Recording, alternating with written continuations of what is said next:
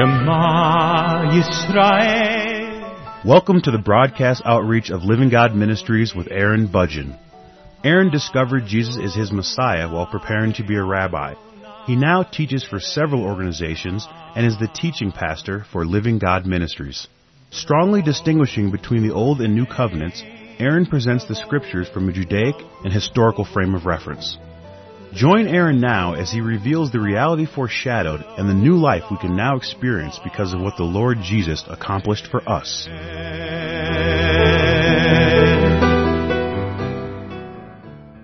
I'm presenting a verse-by-verse study through the Gospel of John, and this is the 105th program in this series. In this program, I'm in John chapter 17, and I'm making my way into verse 4. In verse 3, Jesus said, "And this is eternal life, that they may know you, the only true God, and Jesus Christ, whom you have sent." And I spent a lot of time in the previous few programs explaining what this means, the idea that eternal life is knowing God, or it's about knowing God. It is about knowing the person, knowing Him as a person, and that involves having a personal relationship with Him. That from His point of view, this is what eternal life is about. From the point of view of most of the people who have been functioning in this world, from their point of view, eternal life is about not going to hell. It's about maybe getting some of God's stuff, having a personal sanctuary in His kingdom just for themselves. They don't normally think about the idea of being with the Lord, of being with God, of knowing Him. That's not usually what people are thinking about. So I spent a lot of time explaining that in the previous programs. And I also explained that God is looking for a certain kind of person to be a part of His life. And I explained some of the transitions that people need to go through in order to become the kind of person who God wants to have in His life. And this is contrary to what a lot of other people believe. The overwhelming majority of people take the position that people are just the way they are. They don't think of people or themselves in the context of who we are going to become, who we are going to grow into. Instead, people want to take a position based on their existence, that because I exist, of course God is going to want me to be in His life. Of course He is going to want me to be in His kingdom forever because I exist. And I don't see that that's going to be the case. God is interested in a certain kind of person, and we don't start out being this kind of person. This is the kind of person who we may become over a period of time and over a series of transitions. I explained this by starting with the idea of a person being irresponsible, that there is an irresponsible kind of person, and that there are struggles and there are obstacles and there are problems of life that everyone needs to learn how to solve for themselves, and that these are decisions that people make. People must make the decision to be a responsible person and to be responsible for solving the problems of life for themselves, of learning how to solve the problems of life and embracing the struggle of doing the things that a person needs to do in order to be what we would describe as a responsible person.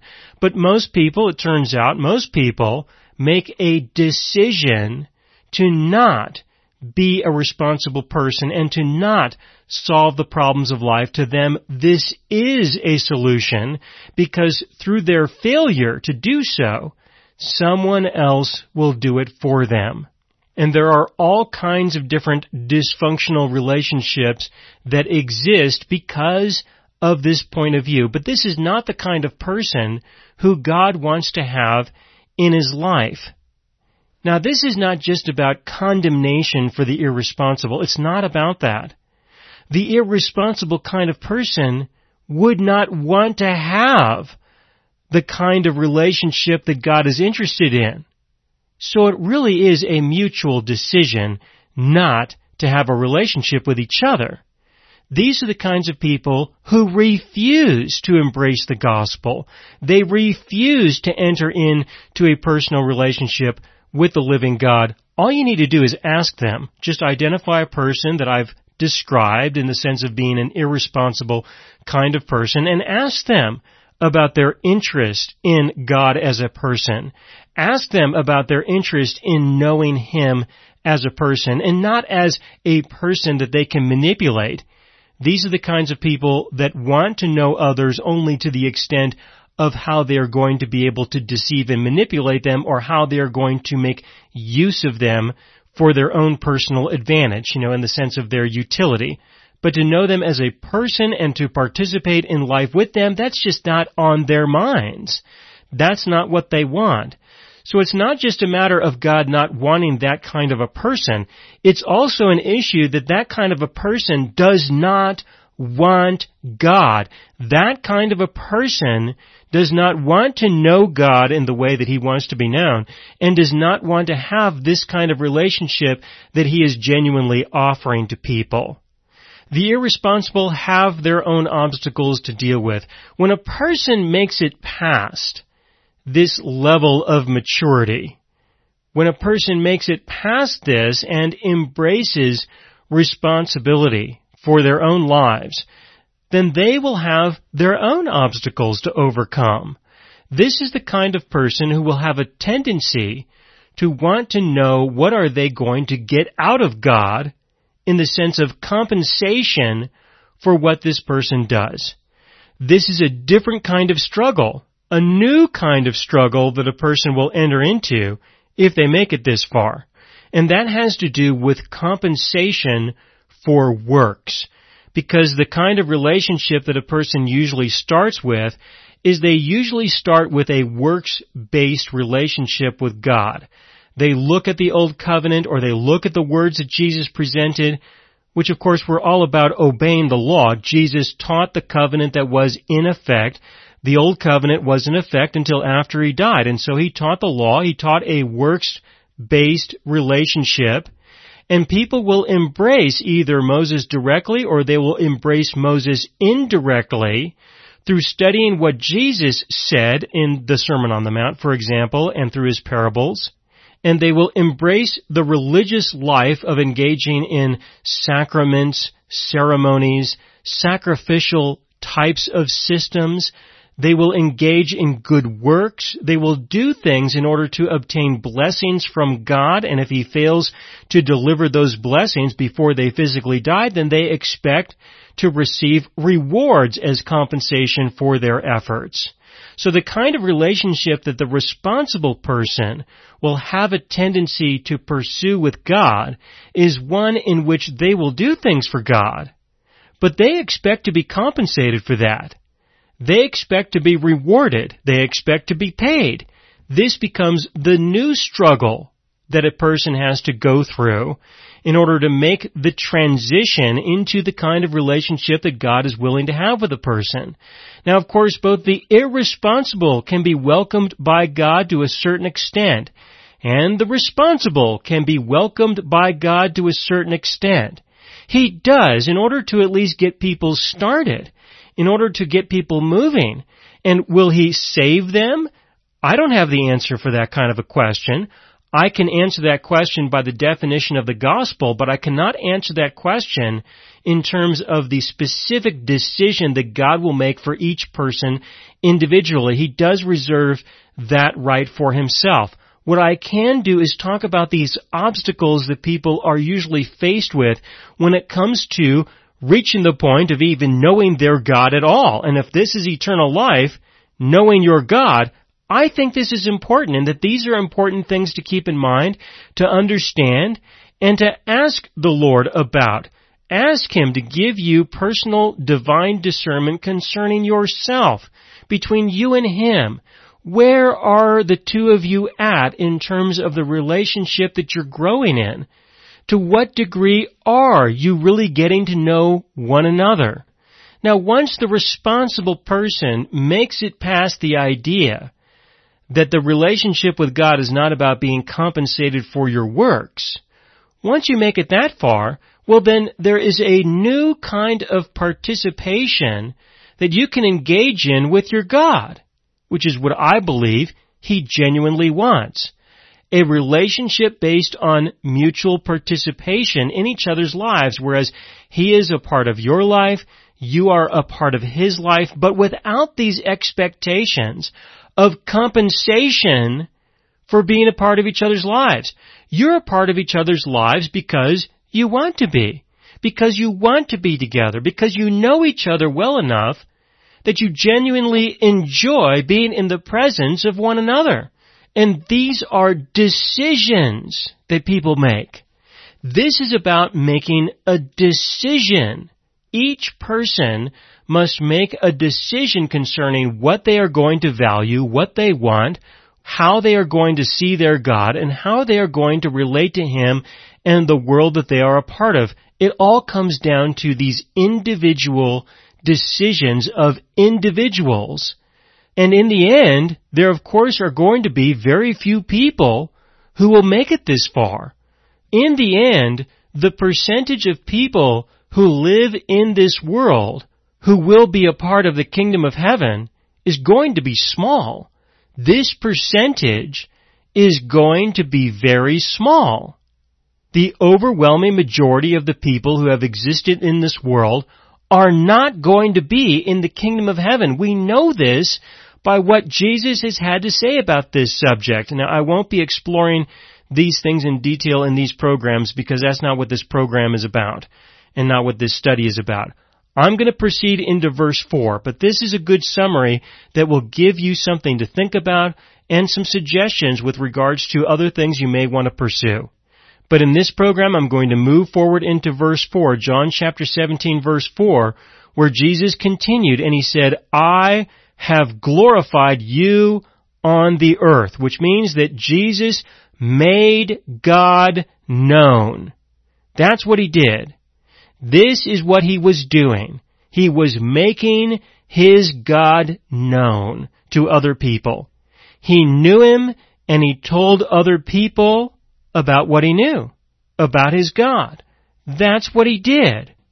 Now, in the historical record from what we have available in the Gospels, it appears that the majority of the life that Jesus lived was a relatively quiet life.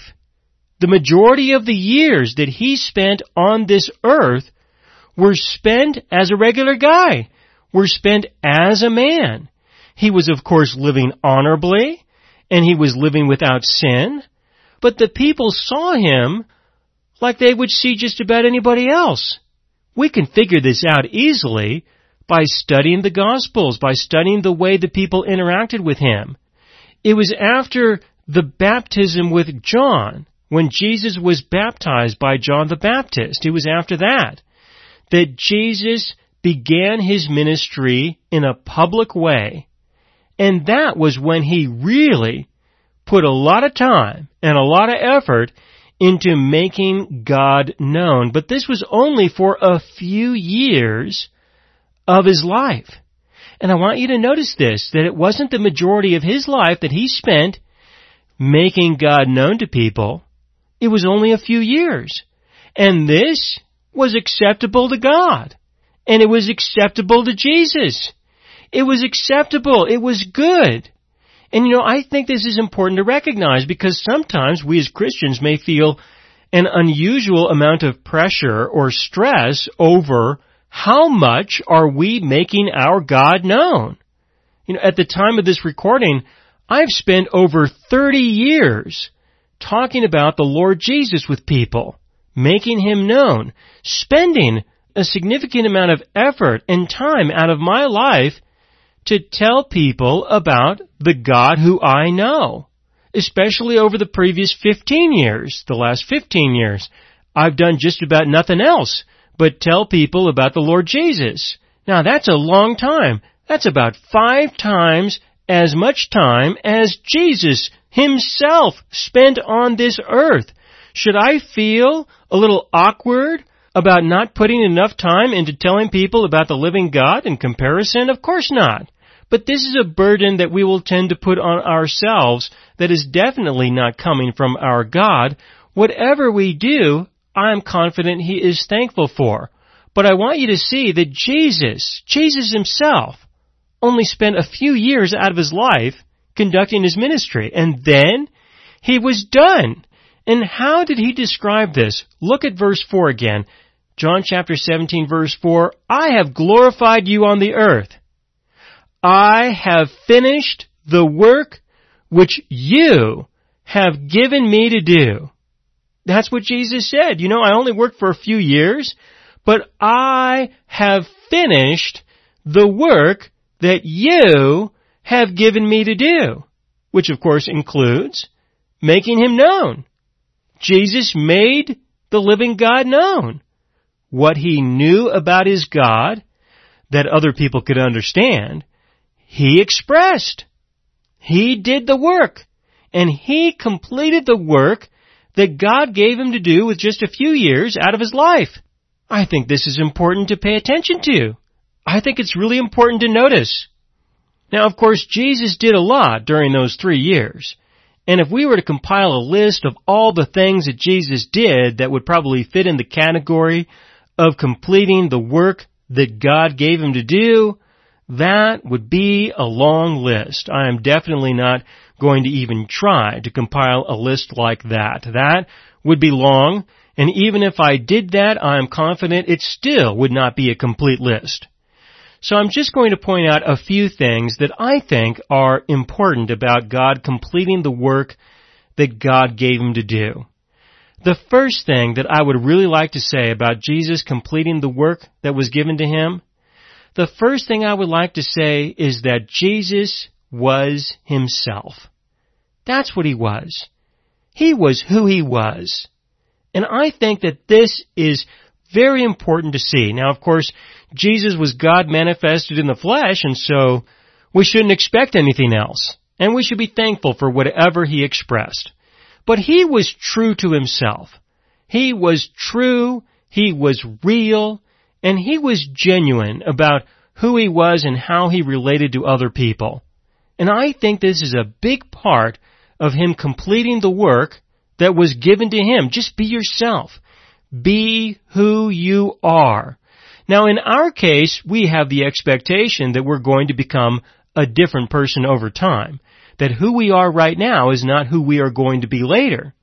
But we should still be true to ourselves. We should still be ourselves, and we should not try to pretend to be who we would like to be, or who we would hope to be, or who we might be in the future. We should still be true, especially when it comes to our inadequacies. You know, if we are not a good person, if we do something wrong, if we commit evil, then if the situation is appropriate for us to express that, yes, this is a failure on our part, then we should feel free to do so.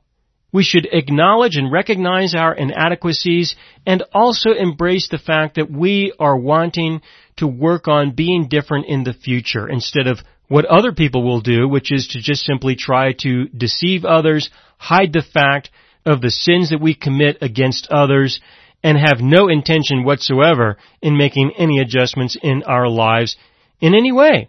And if anybody else has a problem with that, well, then we just find some distorted and twisted way to say that they are the ones who have psychological problems. And that's part of the solution model of the irresponsible kind of person. But Jesus was himself. And in being himself, he also revealed his God as being a part of himself. He proclaimed the truth. That was something that God definitely gave him to do, and he did it. He proclaimed the truth. He proclaimed his God. He made his God known. All of this can be summarized by saying that he glorified God. He did that with the people who he had relationships with. He did this with the people who he had access to. Of course, most of the people were not interested in what he had to say or in what he had to reveal. Many people were quite offended by what he did regarding these things. But he was true to who he was and to what God gave him to do. And of course, he revealed what he could to the extent that people could understand. And everybody understood enough to decide if they wanted to pursue belief in Jesus or not. Everyone was exposed to enough to make a decision for themselves. They certainly could not understand much more than that. They certainly could not understand all the things that Jesus was expressing. He explained that to them. He said, there are many things that I would like to tell you that you will not be able to understand until after the Spirit of God dwells within you. He told them many things. They did not understand. He said, don't worry, you will understand later. God will bring to your remembrance the things that I had to say. And so there was a lot to what Jesus had to say to people. People had to make a decision concerning what they were going to believe and what they weren't. There were a lot of things that they just could not understand. And as far as God was concerned, that was okay for them to be confronted with these things as they would be reminded of them later on anyway. And then they could make a decision. Jesus definitely taught the Old Covenant, but He taught the Old Covenant in a different way than how it was presented by Moses. The way that He did it was He spoke about the law in the context of a person's heart, not just the behavior of their flesh, but also the condition of their hearts. If you so much as think of committing murder, then it's just as bad as doing it. He made the law a little bit more difficult for people to embrace and to follow because He addressed not just the issues of the behavior of the flesh, but also the issues of the condition of our hearts and of our souls. He also included the subject of eternal life. This was never presented by God through Moses with regards to the Mosaic Law. There is nothing in the Mosaic Law that speaks about obey the law and you will have a place in the kingdom of heaven. But this is what Jesus did. He said, obey the law and you will have a place in the kingdom of heaven. And if you fail, you won't. This was something that Jesus added to the work that God already did through the Old Covenant. So Jesus did teach the law, and He added to it that if you fail to obey the law, you will not have a place in the kingdom of heaven, which emphasized the point that no one could have ever made it into the kingdom of heaven through obedience to God prior anyway. That if anyone was going to have a place with God in the kingdom of heaven, it's going to have to be according to different criteria. As an example, with Abraham. Abraham genuinely believed God, and God looked at that and He said, because you believe me, I will declare that you are right with me. He called that righteousness. Righteousness by faith, not by works. And so we have enough to go on to be able to say that God will allow some people to have a place with Him, some people who lived throughout history. But those decisions have always been decisions that were made outside of a person's repentance and obedience. They would have to be. There were other things that Jesus did to complete the work that God gave Him to do. To fulfill prophecy, for example. Jesus fulfilled prophecy concerning Himself as the Messiah that were recorded in the Scriptures hundreds and hundreds of years before He came. That was a work that needed to be done, to fulfill prophecy. And you can see this all over the Gospels. All over Matthew, Mark, Luke, and John, where it says, as the Scriptures said, as the Scriptures foretold, to fulfill that which was said in the Scriptures. It's everywhere. And so this, of course, was an important part of the work that God gave Jesus to do. In addition to this, Jesus solved the problems that began with the fall of humanity in the Garden of Eden. There were specific questions that needed to be resolved. Is God trustworthy? Can He be believed? Jesus fulfilled the task of demonstrating that God can be trusted, that He can be believed. Are we to live according to the knowledge of good and evil or not? Jesus demonstrated that it is not possible. With us, it is impossible to live that way. We were not designed by our God to function in that way. This is something that Jesus accomplished. And of course, He laid the foundation for the forgiveness of sins so God could restore His Holy Spirit to humanity so that we may be made spiritually alive and become children of God. And I will continue with this more in the next program. Thank you for listening. This is the 105th program in the verse-by-verse study through the Gospel of John. In this program, I was in John chapter 17, verse 4, where Jesus said that He had completed the works, or He finished the works that God gave Him to do. And in this program, I spoke a little bit about the fact that out of all the years that Jesus lived, it was only a few of those years that Jesus conducted His ministry. He was Himself. He was a person who lived in a genuine way. He proclaimed the truth that God had revealed to Him. He proclaimed His God so that others might know who He is. He fulfilled the prophecies that were related to the Messiah, and He also solved the problems that began because of the fall of humanity in the Garden of Eden. The problems related to, is God believable? Can He be trusted? Are we to live according to the knowledge of good and evil? Or is there another way that God wants us to live? And He also established the foundation through forgiveness so that we could be made spiritually alive and the Holy Spirit that was lost in Adam and Eve could be given to us so that we could be made into children of God. And I will continue with this in the next program.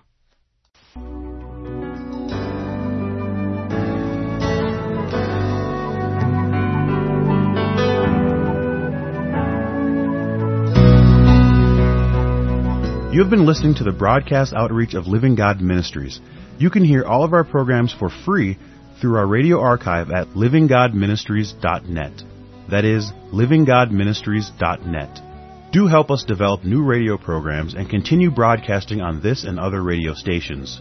Send your contributions to Living God Ministries, P.O. Box 38353, Colorado Springs, Colorado 80937, or use the donation link on our website, livinggodministries.net.